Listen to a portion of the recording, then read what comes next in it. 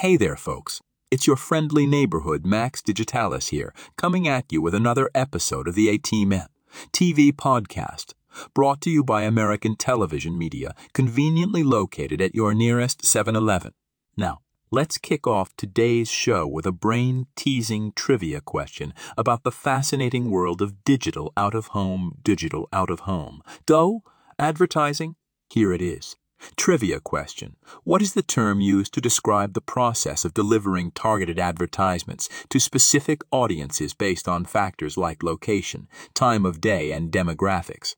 A. Geo-targeting. B. Behavioral targeting. EC. Programmatic advertising. D. Contextual targeting. Take your time, think it through, and when you're ready, head on over to Atmon TV for the answer and to explore the incredible world of digital out-of-home advertising. Remember, Atmon TV is your one-stop destination for all things DOOH.